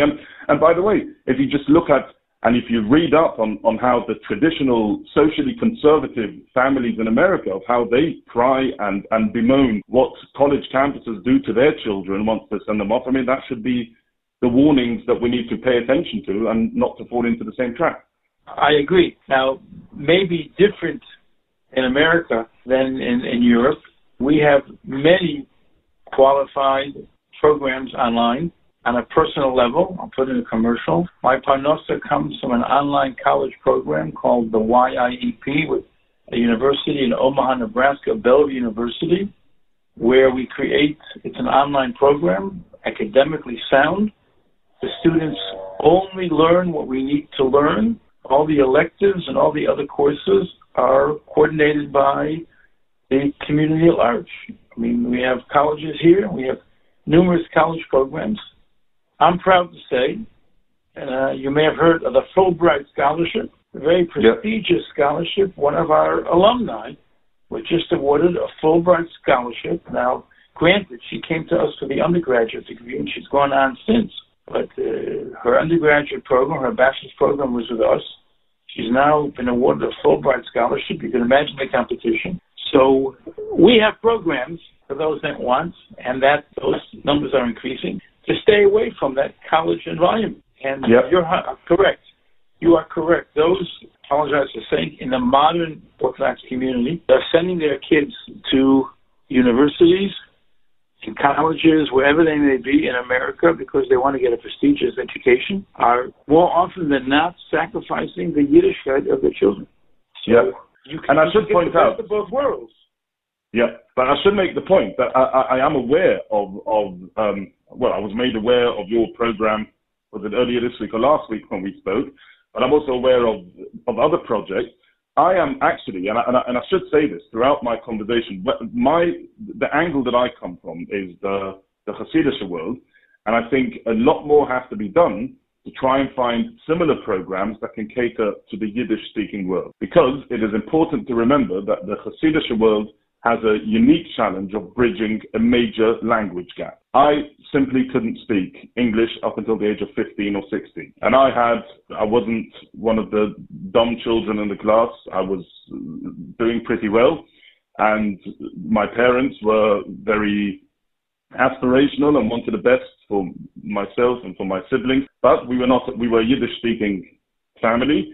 I grew up in a Yiddish-speaking environment, and I couldn't speak English until I taught myself to speak English by doing a number of different things, which was quite extreme and things that, most people are not prepared to do. And I think that finding a way of bridging that language gap and helping children from a Yiddish-speaking background to be able to access these programs, I think is crucial, because I think of the Haredi world. Of course, the Hasidic element within the Haredi world is a very big chunk of it. I'm still waiting for someone to do the proper data on the statistics outside of Israel, but I think we're talking hundreds of thousands and growing with a very strong birth rate.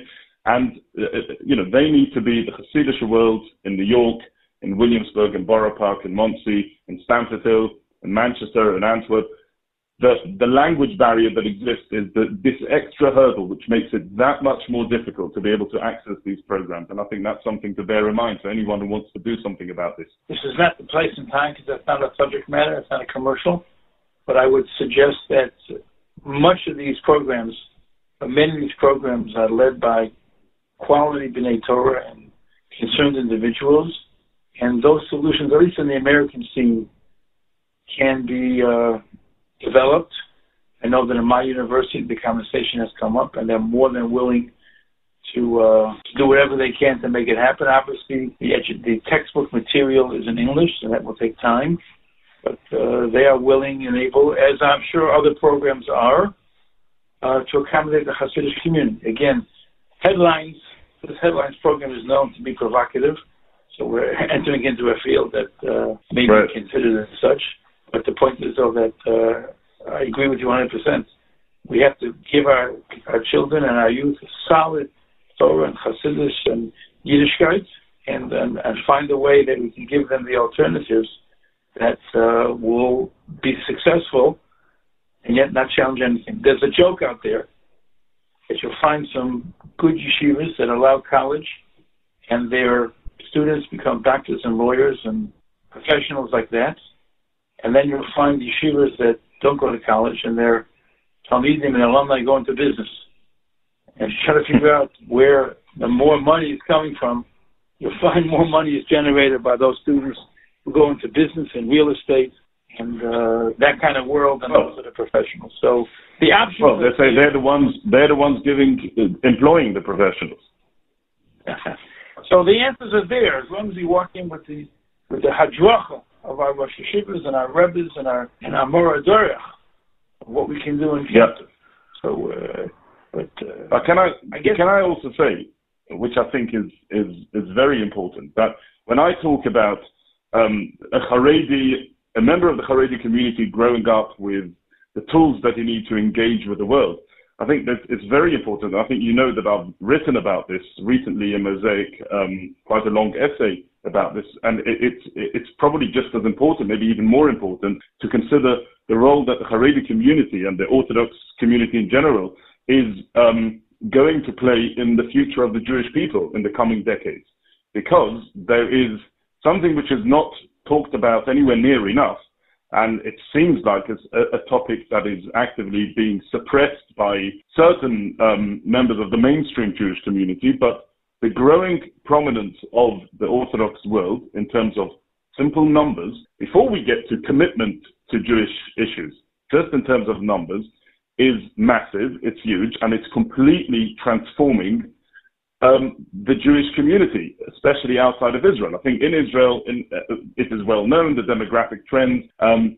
It is also the case that in Eretz Yisrael, the mainstream birth rates are pretty healthy, and therefore the trend isn't as sharp, the rise isn't as sharp. But if you look at the numbers in America, if you I've been doing some research before I wrote this essay, and I dug up some old copies of the American Jewish Yearbook going back to the 1950s and 60s. And leading Jewish thinkers and sociologists and demographers were basically predicting that Orthodox Judaism will be a relic of the past by the turn of the century. It will disappear completely. And it now looks, unless some major event happens completely unexpected, it looks well on target to become the plurality, by far the biggest section of the Jewish community, within the next 50 years, whichever way you look at it. It could happen a lot sooner than that, because we're seeing a complete... Yeah, go on. In America, if you start considering the assimilation rate and the intermarriage rate and the low birth rates and the late stage of marriage among the non-Orthodox communities, I think you're going to find it much, much earlier. Let me give you a statistic. Right. Yeah, and I agree with you. I think to some extent, the way that those numbers are being sort of propped up at the moment is by constantly shifting the goalposts of who is considered to be a Jew. And that in itself, I think, if you study carefully the latest Pew survey and so on, I think that is being used as a mechanism to sort of keep the numbers, maintain them. But it seems inevitable. The membership of that used to be the mainstream of American Jewry, the Reform movement, and then the conservative movement, is collapsing. And at the same time, Orthodox movements are growing steadily. They're growing and becoming stronger and more prominent. And you've got at the same time what is now known as non-affiliated Jews, which the numbers are vast. But the fact is that when it comes to, and again, I'll refer back to this Pew survey, when it comes to caring about Jewish matters, things that actually matter to the future of the Jewish people, they're just not that interested. And therefore, Haredim, the Orthodox world, needs to ask itself, what is it going to do with its new role in the Jewish people? Until now, until recently, you could get away with saying, look, for us, we're just here to protect our little corner, to preserve the flame of Torah, to make sure that traditional Judaism survives, but we're nowhere near big enough, powerful enough to be able to get involved in the bigger questions, sort of on an international stage or even at the national level in Israel and so on. Even the way that the role of Haredi politicians in Israel was framed over the recent decades was just a matter of shtadlonos. We're there to make sure that the budget is favorable for Haredim, and we're there to sort of push back against the persecution of Haredim, the way that it was presented. And that is slowly shifting. It's changing. The new generation of Haredim growing up are realizing that they are part of the story, and they want to be part of the story. But we also, I think, need to start thinking very carefully about what are we going to do with this new prominence. We need to start showing some sort of responsibility for the future of the Jewish people as a whole. We need to start caring about the Jewish people as a whole. I think this is, again, has to become part of our discourse, part of our conversation. And that's, again, one of the big challenges for the Orthodox world, a challenge that hopefully we will meet and succeed. Let me give you some sample numbers just to prove your point. The Reform movement in America used to have on their website the numbers of Reform movement members, and it used to be 1.8 million people, not households, million people. I'm not sure that's in the United States or across the world. They recently updated that website, and that 1.8 million members is now turned into 1.2 million. Now, that's on the Reform website. It's not like coming from somewhere else. So on one side, you are, and Reform and conservative synagogues are shrinking. The Reform and synagogue rabbinic seminaries are shrinking. There's a conversation going on now of closing the rabbinic college in Cincinnati, the home of the Reform. And I joked with somebody recently. The conservative movement has informed, I think the number was 40 of the synagogues. They will not be able to provide them with rabbis in the future. They don't have enough rabbis. And I joked with somebody in the Reform community, you open up your shul, there'll be 100 candidates in your inbox before the day's over. But it is a problem. The numbers in Israel today, I had a conversation not too long ago with Chaver Knesset Yitzchak Pinchas. He said, on this show, many, many weeks ago, he said, in Eretz Yisrael today, in the elementary school system, there are 1 million kids in Mamlachti schools, Israeli public schools. On the other hand, there are 500,000 kids in Yeshiva Ketanis, Hasidic, Yeshivas, whatever you want to call it. And there are 350,000 in Mamlachti Dati, religious public schools. So you're talking about 1 million kids in public school and 850,000 in Torah schools of some sort. Can you imagine what the numbers are going to be in 5 years? And can you imagine what's going to be in 20 years? What's going to happen when the majority population of Israel is from? Who's going to be the policeman? Who's going to do security on Shabbos? You can't tell the robbers and the murderers Shabbos is a free day. What's going to happen when our numbers are serious? I asked, and I say this publicly, you have no problem with it. I asked somebody, a member of Knesset, a Chaver Knesset from the Haredi parties, what happens when we become serious numbers? We can't avoid Sava anymore. We can't put the onus of army service on others. And his answer to me was, interesting, we're not against Sava. Moshe Rabbeinu had Sava, Yeshua had Sava, all the way through we had an army. Our problem is the policy of the army. Kashrus and Shabbos and mixed battalions. If they do the army the way a Yiddish army should be, we'll be there. Now, I'm not telling people what they should or should not do, but it is a conversation, it's a halacha discussion. So you are right. We need to start considering where we're going to be in the greater picture, because I think it's coming faster than you think.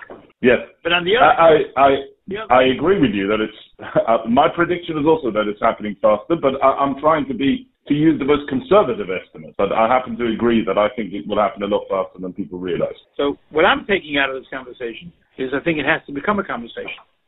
So Erev Pesach of this year, it may not be on the agenda for today, but I think it has to become a conversation because we're getting more involved and more active and more responsible. But on the other hand, I think we're up to it.